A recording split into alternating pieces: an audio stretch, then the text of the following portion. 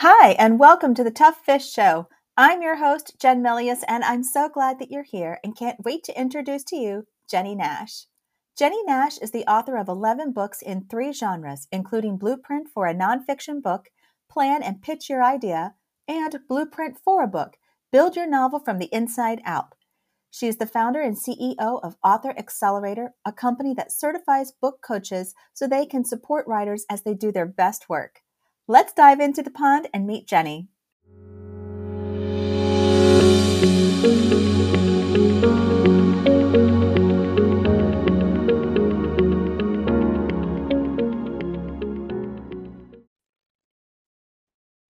Welcome to the Tough Fish Show. I am so excited to bring to you Jenny Nash. Jenny, thank you so much for being on the show. Thanks for having me. It's fun to be here. I'm so glad you are, and I would love for you to start with how did you get into writing? Oh gosh, I got into writing in fourth grade. We had a class assignment for we were making a book. It was a cardboard cover with crinkly paper that we ironed onto it, and we were allowed to make submit poems for this book. And my father was a writer. He was a professor, and he used to sit at the far end of our house. He had this fabulous typewriter. It had this great sound, and clack clack clack clack clack. I had this really intuitive sense of what he was doing. That he was making something to go out into the world for other people to read, and I just loved everything about that idea that a writer writes alone, but that they're writing for other people and they're out there somewhere. And so I submitted all the poems to our book that we made. I think half of the book was mine. And that's where it all started. I always wanted to be a writer, and I made that path. I was an English major. I went to New York City after college and got a job at Random House, and I just kept inching closer and closer to the writing itself. And I published my first book when I was 25, and I had a really solidly mid-list writing career before I turned it all in for book coaching. I love that. Okay, so there are a few things here we have to unpack here. One of which is the fact I have to just tell you that in fourth grade, I had to turn in a book of poems too. Were yours mimeographed? Ours were that purple mimeograph. I'm probably older than you are. No, no, It was, but I remember having to write them out, having to bind them in a certain way, and then actually my teacher submitted mine to a young authors convention, and I got to attend a local university where they were doing this convention. I remember thinking, oh, this is amazing. oh, So that's so great. so I love that you said that with the fourth in particular fourth grade in poems. Yeah, they were very bad poems, but that's okay. And that is okay because to your point, you wrote them and you put them out. And that is, there's real courage there between writing something that you write for yourself and then turning around and then sharing that. And I mean, so to follow this path, you followed this into writing. So you went English, but then you also went and worked at the publisher. What was that like being on that side of the fence, relatively speaking? Because so many authors, they want to be published and they would love to be published by one of the big five, four, whatever their number is now. Yeah, it was incredible training for so many reasons. I'm 58. I just turned 58 years old. And when I started at Random House, authors were still turning their work in on paper. And the computers were there, but we would type the text into the computer. Or sometimes we'd get a floppy disk. It was really the beginning of that change in the industry. And so I was there at a time when there were stacks and stacks of actual manuscripts in the room, and that visceral sense of uh being pulled from the slush pile was something I actually experienced, because there were it just was so physical, how many pages, how many books. And the other thing that really has stayed with me is how terrible so many of the submissions were. And even as a young brand new worker out in the world, I could see that people would scribble their cover letter on a ripped out piece of paper with coffee stains on it.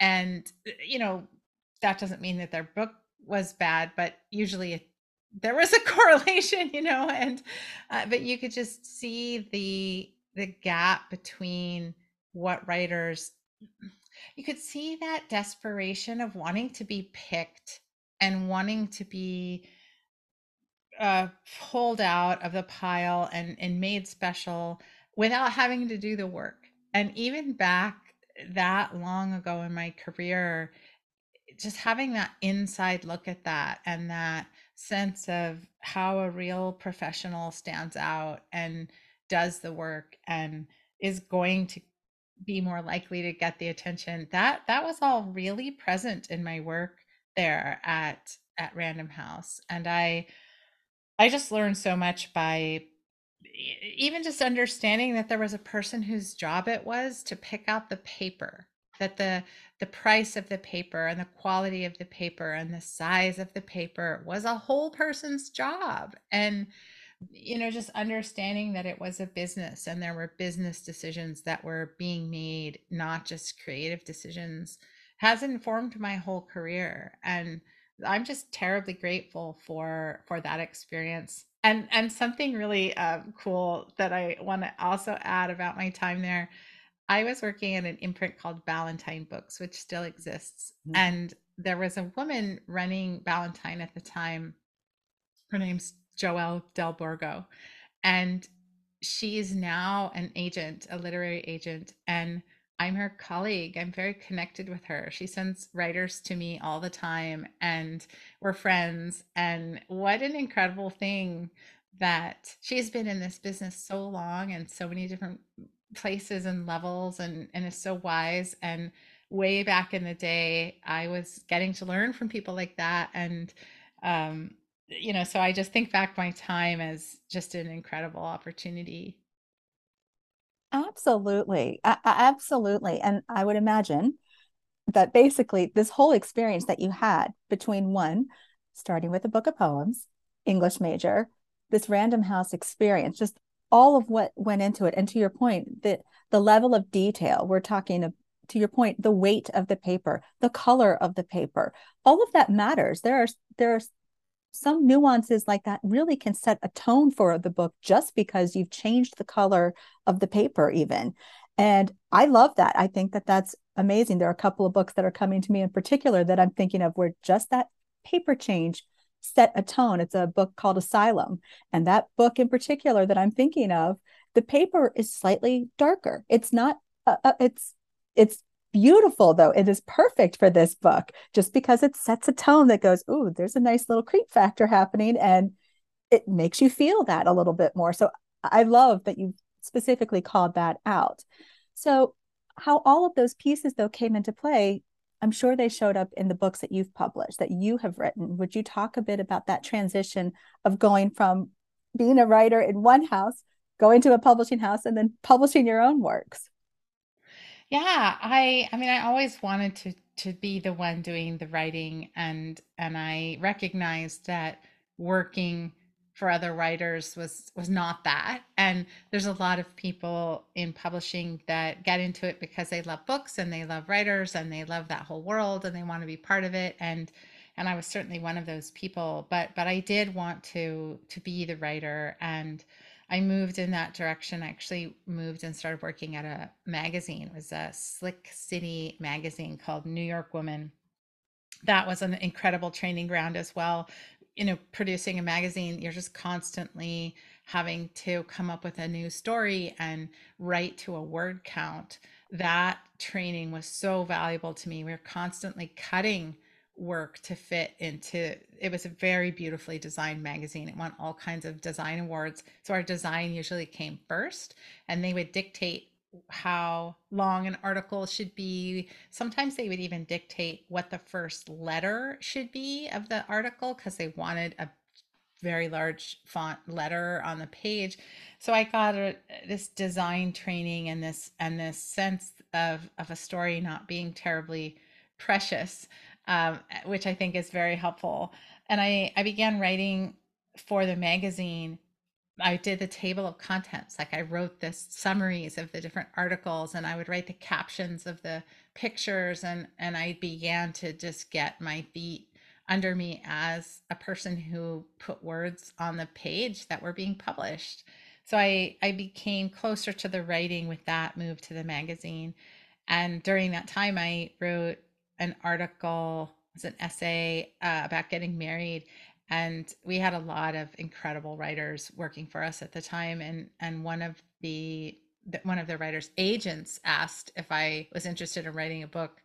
And I mean, I was 25 years old. I didn't have to do anything. It just fell into my lap, which is not very useful to most people, right? Because it doesn't work like that for most people. But that was how my first book was published, and I just kept rolling with the books. And like I said, I became a solidly mid-list writer, which is kind of a terrible place to be. um, it's a place everybody wants to get. They're all trying to get into that space, but when you are in that space and can't get out of it, it's hard to make a living as a writer, and that's really where I found myself. I I can understand that. And you also wrote in multiple genres. Did that help, or did that further feel like in a box almost? I mean, I almost what I'm hearing is that you did get out of that quandary, if you will. But I also know that you wrote multiple genres. So was it one genre, then you moved to another, and that enabled some expansion because there were multiple places? I mean, when I think about it now, I just was so naive. I was writing the books that were on my heart, which is what writers do. And when I say I was naive, that's not a way to make a career. That you have to be savvier than that. You have to be more strategic than that. And a perfect example is I wrote a book called Raising a Reader, and I wrote it for two reasons. It came after a book that I wrote on having breast cancer, and I did quite a lot of public appearances and touring and speaking about breast cancer, and I didn't want to be cancer girl. So my strategy was to write a book not about cancer, which is not a great idea to like to as a career strategy. um and so that was one of my primary motivators, and then I was just very interested in this idea. I had two children, and they were I was so desperate for them to be readers. I felt that reading, as everything depends on reading. I still feel that way. And I I was a little obsessive about getting them to read. And it was, I read to them every night, and went on trips to the library, and it was just this whole way of living that I was immersed in, and I wanted to capture that in a book because I thought it was interesting. So that was another not advisable way to approach a book. So I'm going to write a book that's not about cancer, and that is something that I just find interesting. I never stopped to think about who my reader was, what they might want out of this book. Why would somebody else come to this idea? What could I offer them through my story? And so that book, Raising a Reader, turned out to be quite muddy. It sort of didn't know what it was, and there were parts of it that were good, and that were interesting, and that I'm proud of. But as a whole, people didn't know what to do with this book. They didn't know where to put it. And some of the criticisms that I got on that book were, people thought I was nuts, like they were commenting on sort of my parenting, which kind of missed the whole point. I was writing about an obsession, so I didn't do a good job of positioning that book in the marketplace or understanding my readership. And that that kind of thinking is what informs all of my work now in training other book coaches to help writers to do that work. It The idea of, all the way back to what we were talking about earlier, of sort of crossing your fingers and waiting to be picked and waiting to be plucked out of the pile and just writing the thing you feel like writing. There's smarter ways to approach the marketplace, and it doesn't mean you have to write to the marketplace. I don't think that's a thing you can do anyway. So that would be, oh, vampires are hot, I'm going to write a vampire book. That's not at all what I mean. I just mean being aware of how books are bought and sold. How are they placed in the bookstore? These days there's not even a bookstore, so how are you connecting with your potential reader? What are they looking for? How can you bring it to them? All those questions were ones that I did not answer in my work. And so my diversification, to answer your actual question, into many different genres was more from, oh, I just want to write that book. That's just a thing that interests me. And I suppose that can work for some people, but um I was never going to get out of the mid list doing that. I just don't think I would have. So my my writing career really stalled out because of my lack of strategic thinking. Well, but to your point though, I still feel like those stories that were on your heart, you needed to write them in order to grow from them, to learn from them, and there's still value in that, and the Oh, no value. doubt. Yeah, Yeah. I yeah. have no regrets at all about the path that I took, and I learned so much. And it's a path a lot of people take. It's the reason why most people come to writing, is they have something they're burning to write. So it's not at all a bad place to start. It's a place we all start. And I think the it's bringing in the other way of thinking, and understanding that what you're doing is you're producing a product that you want to sell. That is what you are doing. And whether or not it is coming from your heart, or you're burning to do it, or whatever reason, that you have to marry that with the reality that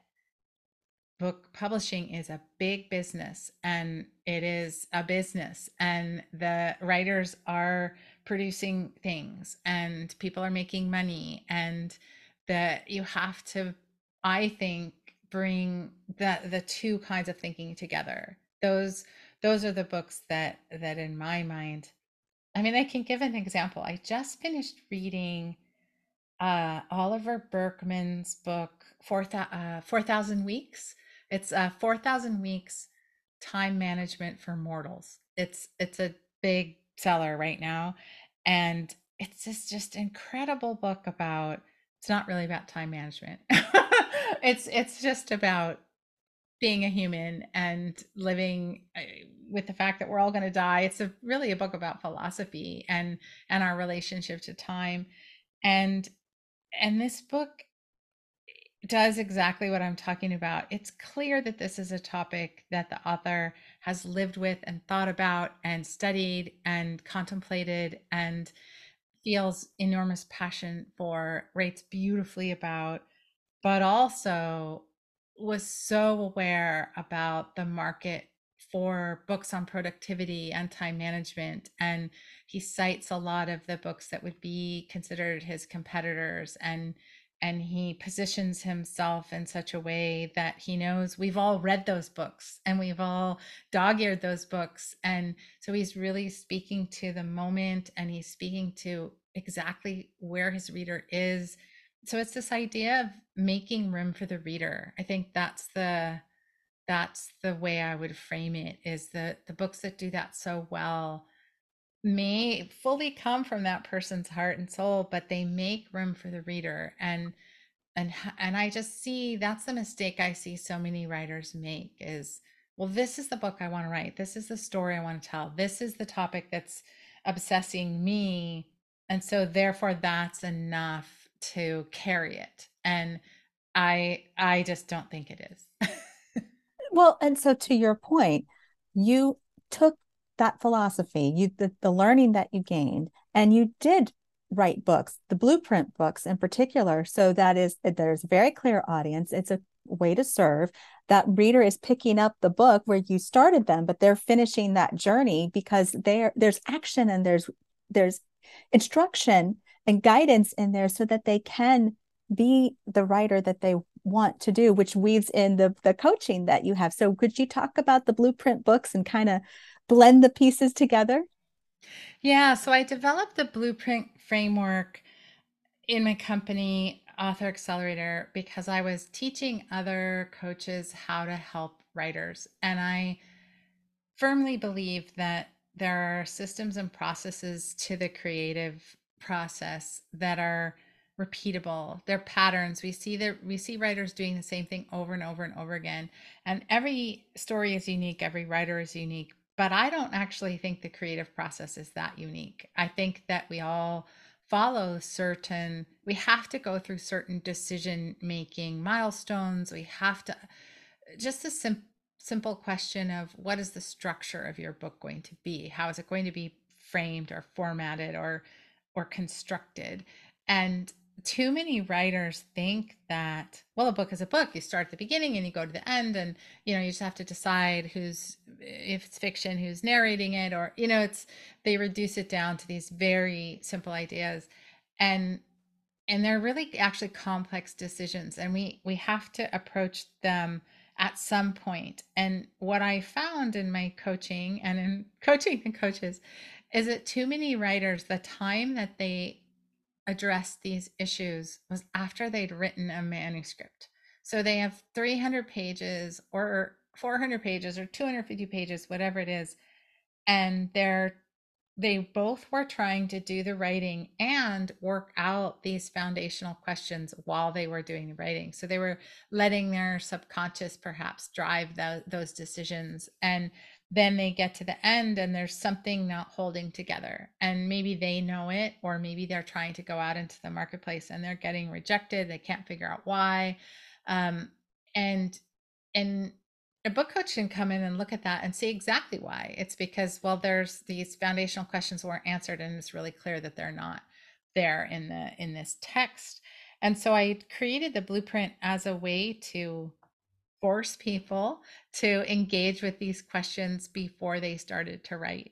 And in a perfect world, which it is clearly not, every writer would spend some time thinking about these questions before they start to write. Now, that doesn't mean that you're done. The blueprint is an iterative process, and it you answer the questions and you might answer them again, and you might finish that book and go back and review those answers and realize that they've changed, and iterate on where it is you're going or what message you're trying to deliver or whatever the answer is. But the idea of making conscious these questions and answers and being intentional about them, and that blueprint framework is one that I use daily with clients, and the coaches I train use daily with their writers. And um, it has become a really powerful process that is easy to learn and teach. And so the blueprint books were my effort. So I said before, why, you have to know why you want to write a book, what the point is, what the purpose is, what is the competition. I own all the books on writing. Every writer owns all the books on writing. We love them, right? And I love all the books on writing too. And so I really had to do the blueprint work on the blueprint books. Why would somebody need this book? What other books would they have read? What problem were they encountering? Where in the world are they in terms of their writing career? What do they need? How can I help them? Really understanding those questions and getting them solid so that these books could be helpful. And so that's what they are. There's a fiction one, and I just came out with a nonfiction one, and I love them. They're powerful little books. I love that. I love that you, this is just proof that writing, it's something that you evolve in and that you grow. And each time you write a piece, whether it's a book, a blog, whatever it is, when you're showing up and you're doing the work and you are taking on the feedback and the growth and using that as lessons, your writing and your business grow as a result because you are iterating and you're improving. So, what I hear you describing is exactly that. How would an author, how would a writer know? Like, what would be some indicators where they say, I need a book coach? How do I know that that I should take that step? What kind of questions should they be, are they asking themselves? Yeah, it's a really good question. Another corollary question is, when in the process Mhm. would you most want to be thinking about that? And I would say that if a writer knows that their goal involves publication, they're going to be approaching their work with a different mindset. And when I say the goal is publication, what I mean by that is kind of what I was talking about before. There's a lot of writers who, like, I'm just going to write this book, and I'm going to write this book that I love, and it's going to be picked and plucked out, and I'll be crowned by some fairy godmother. They don't want to really do the work. They don't want to invest the time or the energy and money. And the reason I mean it's so clear is because it's terrifying, because it could be rejected. You could say, I am going to try to do this. I want to be published. I want to be read, and then it doesn't happen. That we're trying to protect ourselves from that. So I get that. But as soon as you're ready to say, I I want to do the best job that I can with this book. I want to go as far as I can with this book. I want to be published. Perhaps I want an agent in a traditional publishing deal. I would say at that moment, that's a great time to invest in a book coach, because a coach is going to help you understand the landscape, understand, is your idea even commercially viable? Sometimes there's, you can look at an idea and it's just slightly off center, and a tiny little tweak at the beginning can change the entire way that it can be sold. And so having somebody with an eye on the marketplace, and a book coach is not going to know everything. Things change so fast in this industry. We're scrambling to keep up all the time with the changes as well.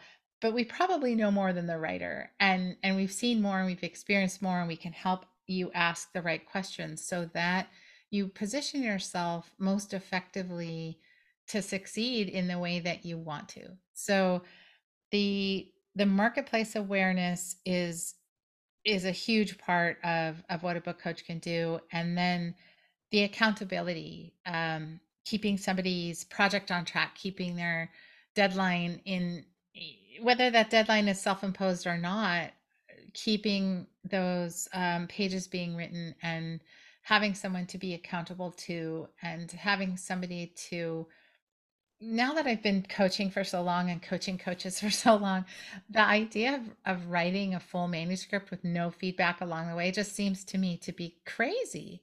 And um, the being able to, what we all crave is someone to pay attention to our work and care about it as much as we do. And that's what a book coach can do. So I would say, when somebody feels, I mean, look, if somebody is doing well and succeeding and writing work that they love, that is being accepted into the marketplace, they don't need any help.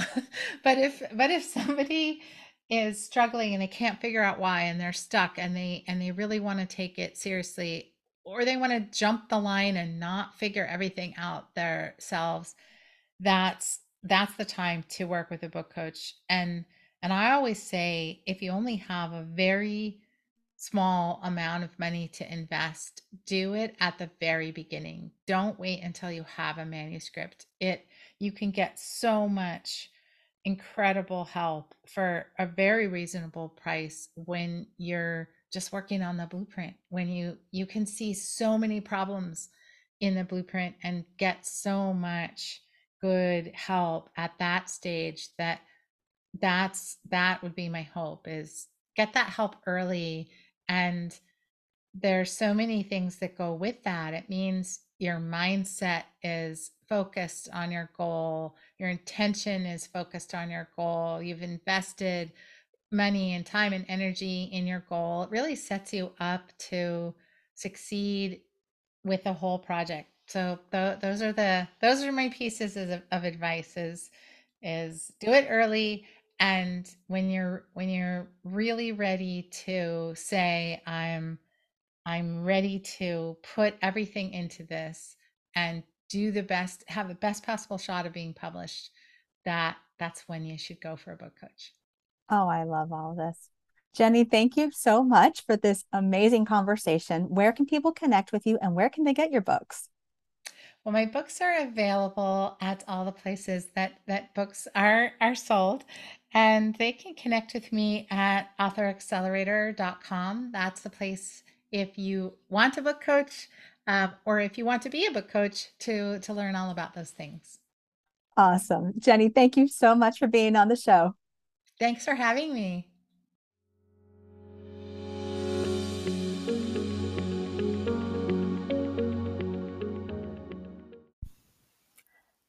Thanks for listening today. I'm so glad you were here and know there were some valuable nuggets shared to keep going, keep writing, and keep sharing your work. I'm a big believer that if you have a book that's in your heart to write, then there's someone else out there who needs to read it. Your story needs to be shared, so you have to write it and get it out into the world. Until next time, keep swimming upstream while going with the flow and get your book into the world. To learn more about Tough Fish and jump into the pond, visit jennifermilius.com/toughfish.